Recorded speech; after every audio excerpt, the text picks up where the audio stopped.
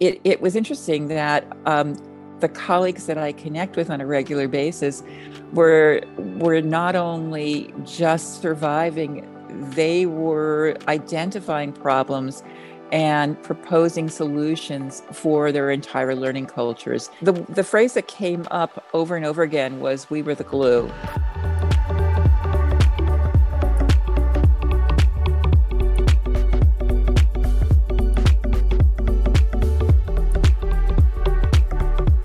Hello, friends, and welcome to Season 4 of the Future Ready Librarian podcast series, Leading from the Library. This is a podcast for all librarians, wherever you are in your journey. It is filled with amazing guests, important topics, and engaging conversations that will inspire, engage, and support all of us as future ready librarians. I am your host, Shannon McClintock Miller. I am the district teacher librarian at Van Meter Community School in Van Meter, Iowa, and serve as the Future Ready Librarian spokesperson. I have the pleasure of working within my school and library community, and also others around the country and world through Future Ready Librarian events, conferences, consulting, writing, and more. And I am very honored to bring these voices and all of the work of others to our podcast and to each one of you. Today, I'm very excited, though, as we wrap up Season 4, to welcome my dear friend, Joyce Valenza, to our podcast as we recap the last 2 years and talk about what we can do to celebrate in the world of libraries and education. So welcome to our podcast, Joyce. Thanks, Shannon. It's great to be here. I know, I'm so feels excited. Just like our usual chats. Exactly. I know when I asked Joyce to come on, I couldn't think of a better way to wrap up Season 4 than to invite you to come, because we are always having these great conversations. And I thought that all of you would like to be in on them too. Okie doke. I know, I can't wait. So let's just start by having you introduce yourself and tell a little bit about your background and the work that you do. Okay, thanks, Shannon. I had been a special librarian with the Franklin Institute in Philadelphia at the very beginning of my career. Actually indexed books for University of Pennsylvania Press. I was with the Free Library of Philadelphia for 11 years.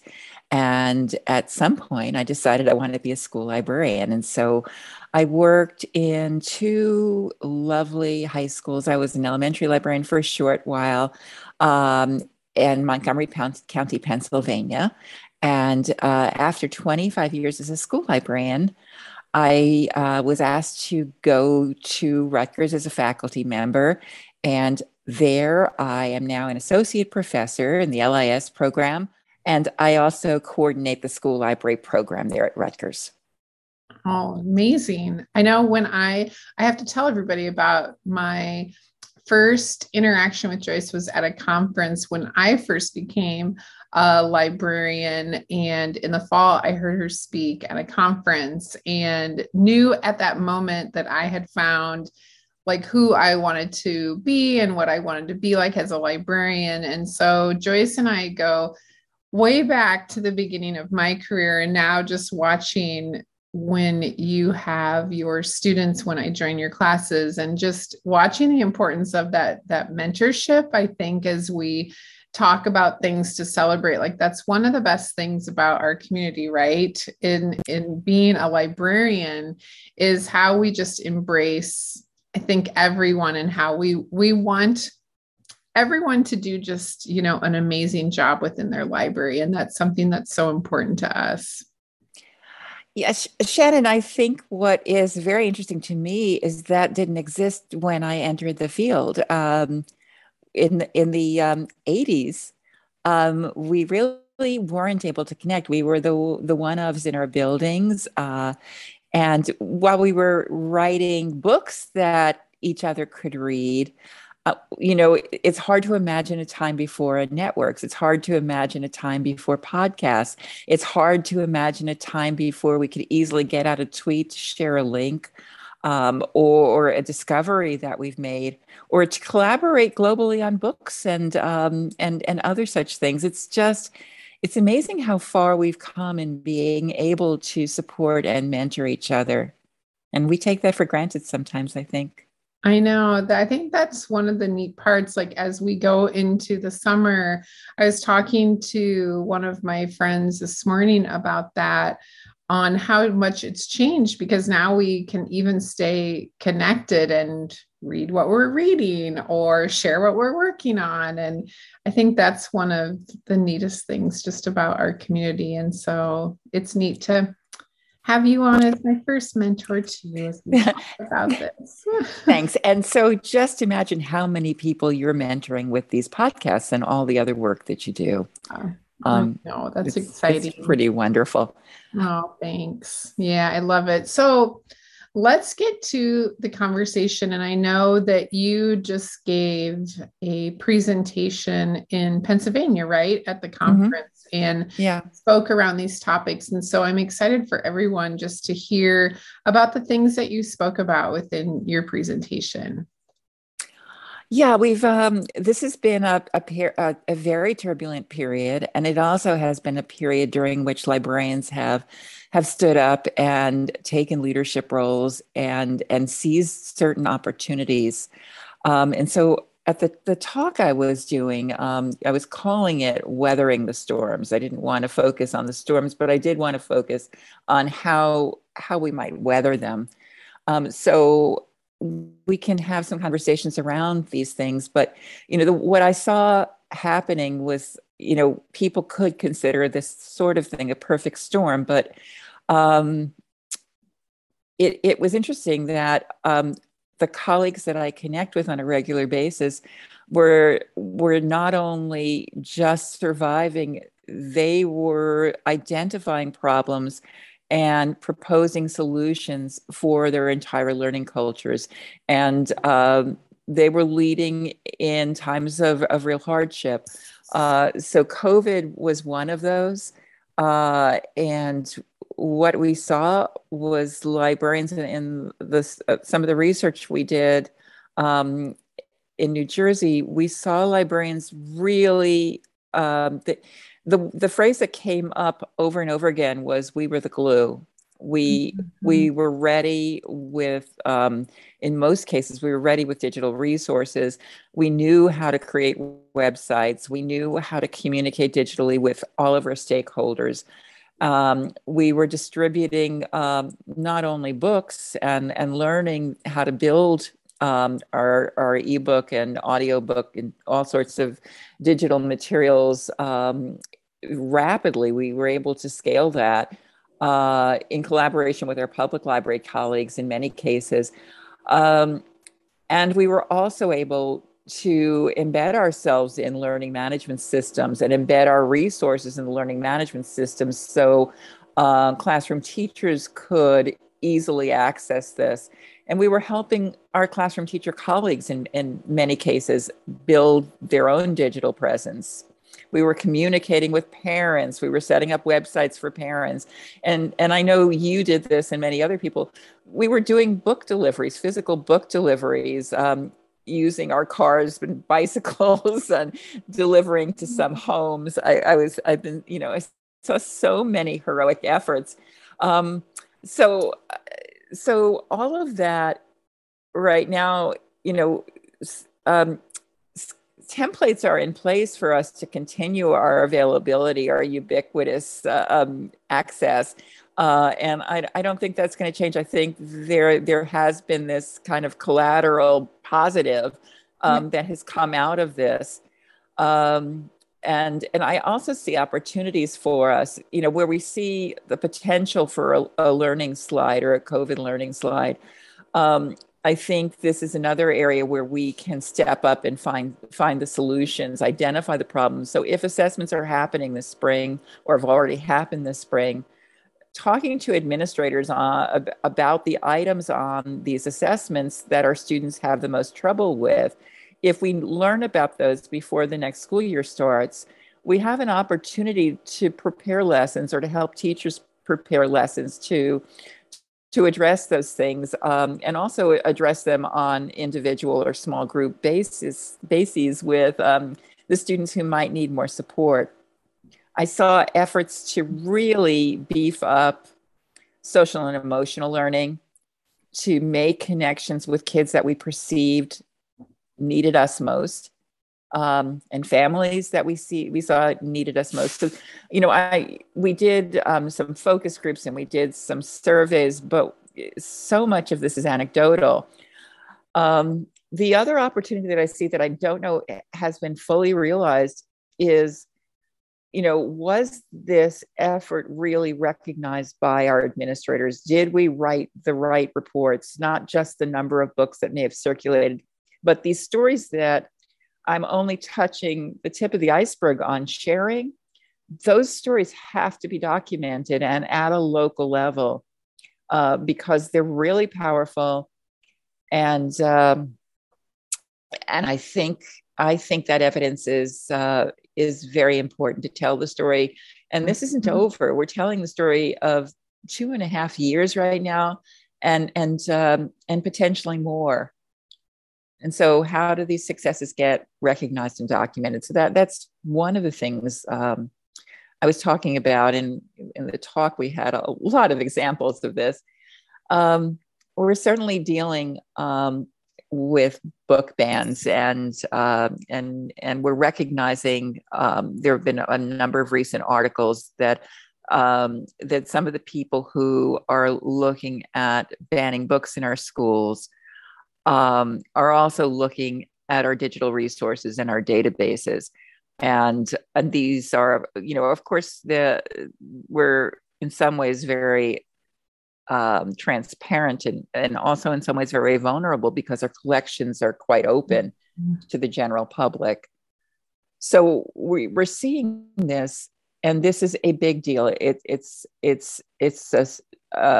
These are organized efforts by large groups of people, not necessarily local parents, and certainly not all of our parents. I mean, I think one of the things we have to recognize is that we love our parents, and yes, they have been supportive to us through our whole careers, and so we want to figure out how to address these situations in positive ways and effective ways, while we defend the rights of all children to access the books. That one family shouldn't deter or inhibit the rights of other people in our communities from reading. And so we've seen really important models. Last week we saw a letter from 1,300 or so award-winning authors to the community, talking about the damages that can be done when books are banned. We saw parents, so there's so many powerful videos of parents speaking up at school board meetings on behalf of their own child's right to read. We've seen really courageous librarians, and I don't know that everybody, and I tell my students, I want them to stand up for our core values, and I want them to stand up for the right to read. And I also am concerned about their safety as non-tenured or untenured new librarians. But, happily, we have the support of the Office for Intellectual Freedom, and we have the support of all these documents that have been out there that offer us material selection models. And we have strong mentorship in some of the people who are in a position where they can really speak up and lead.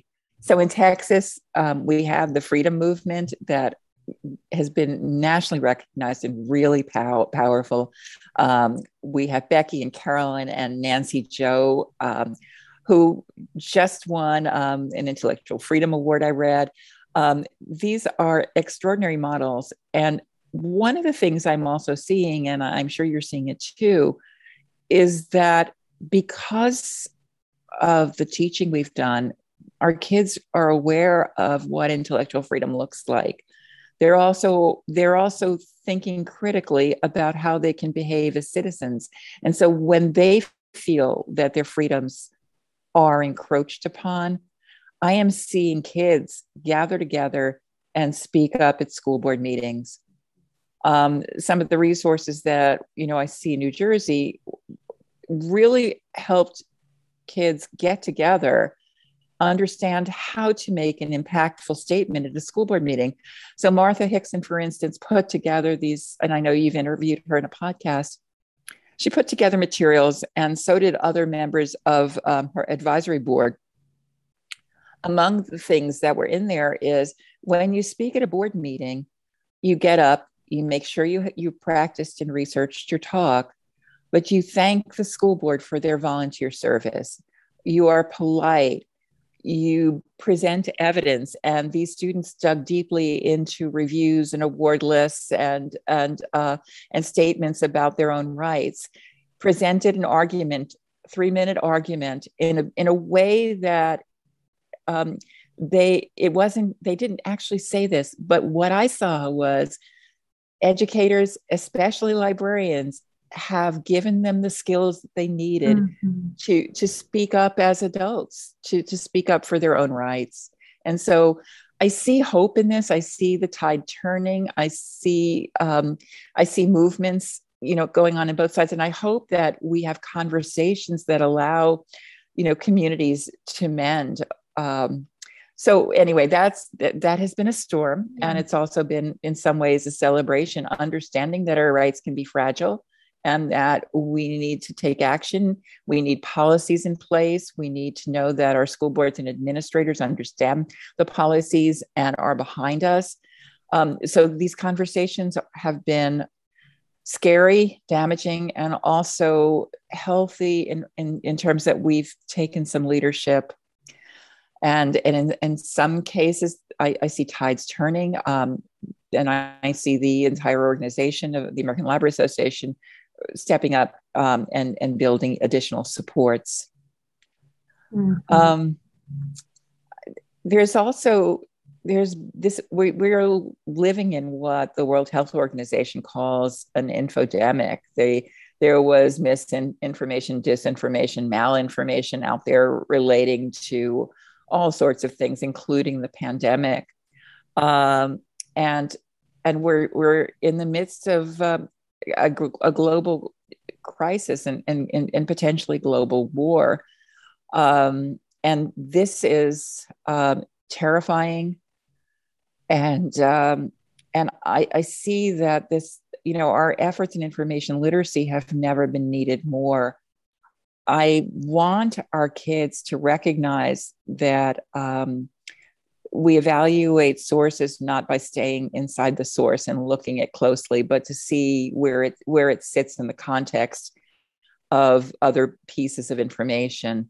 That information comes in so many on so many platforms and in so many formats, and I think that as educators over the last 20 years. In some ways, we've demonized information. If we've done some source shaming, I think that one of the forward-thinking documents, in addition to our own standards, is the ACRL framework, which tells us that there is a contextual nature to information.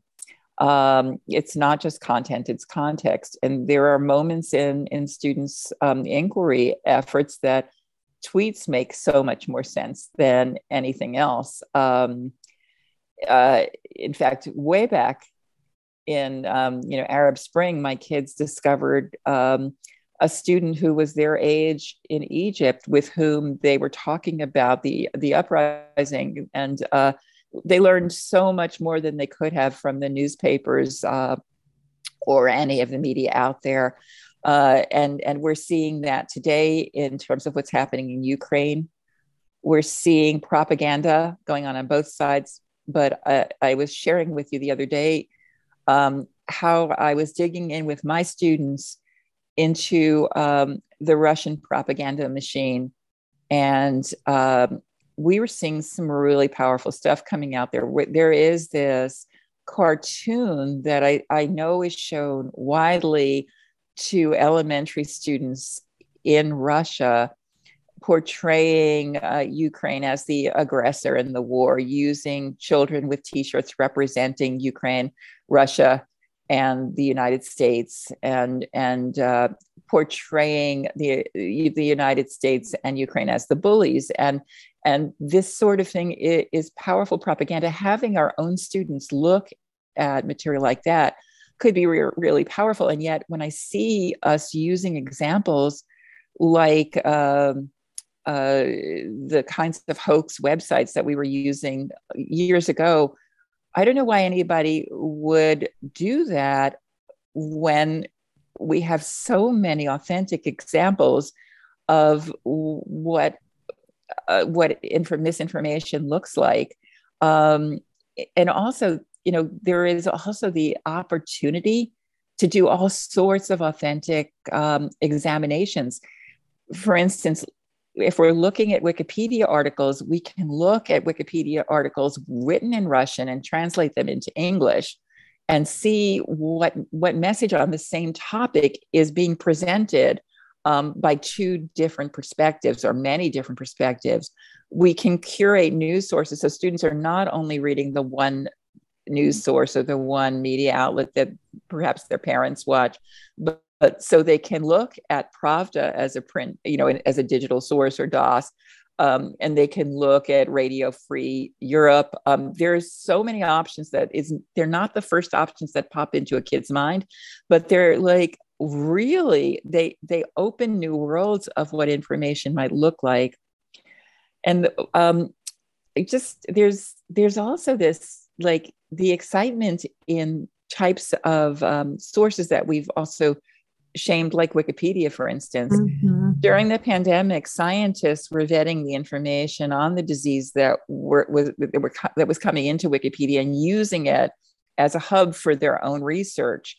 And so there's been if we look at Wikipedia articles on the article level rather than the whole notion of it's Wikipedia, it stinks, it's more like, when do we use Wikipedia and how we use it, rather than whether to use it or not. It is a given, and it has great value. And with the addition a couple of years back of controlled digital lending, it not only has links to articles, but it has links to all the books Internet Archive has digitized that are available on controlled digital lending.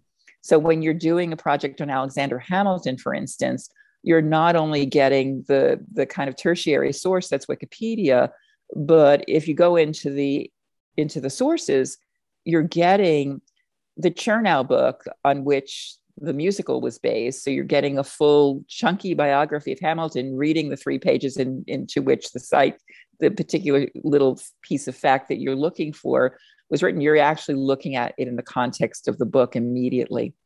I'm sorry, I've been babbling a lot.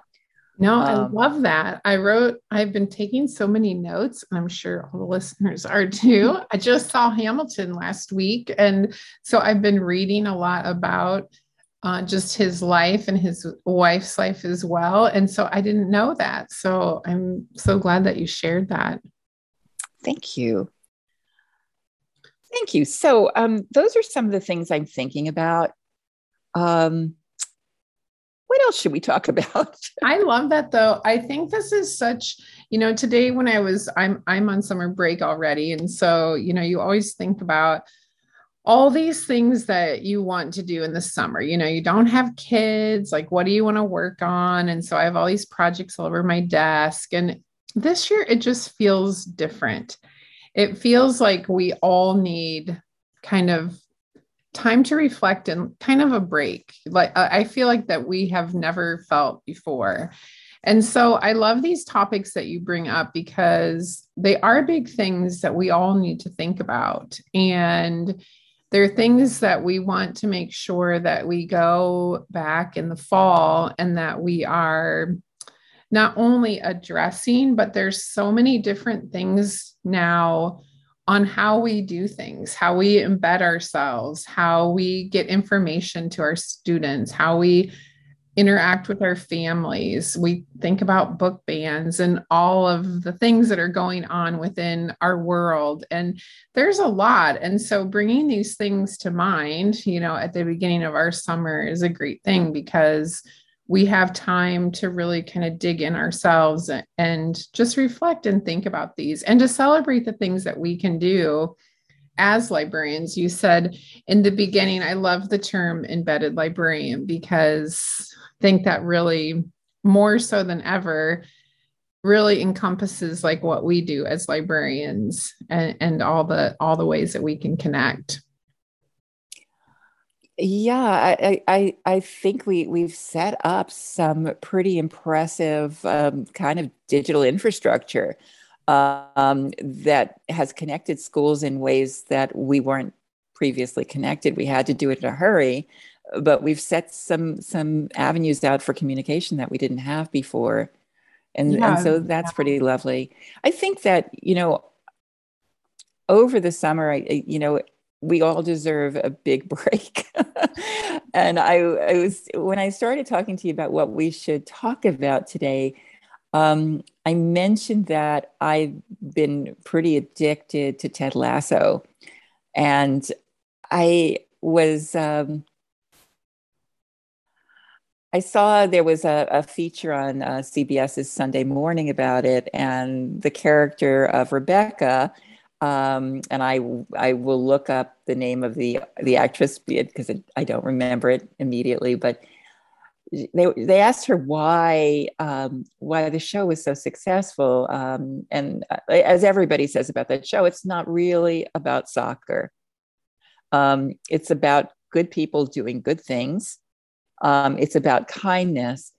And she felt that during the pandemic, it presented one big hug. And I felt that way as I watched that show, but I was also thinking about our friends who have worked doubly hard over these last 2 years and continue to. And I suspect that even though we might be taking a break over the summer, we'll be adding to our websites, and we'll be looking for new books among the rich new books that are being published. And that's a celebration, seeing new diversity in the books and the languages, and books that welcome new neighbors to our country and all of that. But I also think that in addition to all the prep work we do, I mean, if we can end this talk with a big hug and a big thank you to our colleagues who have been absolutely extraordinary over these last 2.5 years, and who continue those efforts in holding schools together, in helping families, in identifying children who have needs that everybody might not pick up. These are heroic efforts, and I if I could really hug everybody, including my students who are newly out there, I would do that. And I want to hug you, my dear friend, for pulling this together and for giving so many gifts out there to the profession. Thank you. I think that's the perfect way to end the conversation. And when Joyce told me about, she had shown me the clip, and we'll make sure to include that in the notes also from the podcast, because it's a great interview. And I love that, because I think that's where we need to just end our school year into the summer and just remember that we're part of this great community, and we're super lucky to be part of that. Think of all the gifts that we have. Thanks. I will share the link to the presentation if that helps also. Yeah, that would be wonderful. And I want to also shout out to Future Ready, who have, just sponsored all of this great stuff, the webinars, blog, the templates, the website, and just reaching across the educational community, because sometimes we only talk to ourselves. And I love that Future Ready is a network of educators of all sorts. Yeah. Yes, me too. I know we're super blessed to have so many great voices, and it's going to be another great year next year. And so I really since this is the last one too of season 4 and we're going into the summer, just want to tell everybody to enjoy your summer and take time for yourselves. And like Joyce said, think of all the things that Joyce has shared with us today and that we've learned together through Future Ready, because I think that's The really neat thing about the community that we have. When I became a librarian, well, almost 20 years ago, I think it's 16 years this year. And I think about being with you in the fall, like I left that feeling that way. And so I want everybody to feel that way too. Love you, honey. I love you too, honey. So you guys, this was so great. I can't think of a better way just to wrap up season 4 and to wrap up the work that we've done around our Future Ready Librarian podcast and all the great things that we have had. And we're going to just remember, we'll share all of the resources, and we're also going to share Joyce's information. But Joyce, maybe you can tell people where to find you online. Well, you can follow me at Joyce Valenza on Twitter. I haven't been as active as I used to be, but I will be starting in the summer. And my blog is on hiatus right now. I'm taking a little break from that. So email me, joycevalenza@gmail.com, or follow me on Twitter. Great. That will be awesome. And you'll also be able to find a certificate of professional development that you can download and fill out to use as well. As always, thank you to all of our listeners for joining us for this episode of the Future Ready Librarian podcast series, Leading from the Library. And a very special thank you to our sponsors, Follett. You make a difference in our libraries, schools, and within our lives, and that of our students every day. We appreciate everything that you do. I hope you can take what you learned in today's podcast and in season 4 and put it to use within your practice as a Future Ready librarian. Until next time, friends, keep finding ways to lead within and from your library.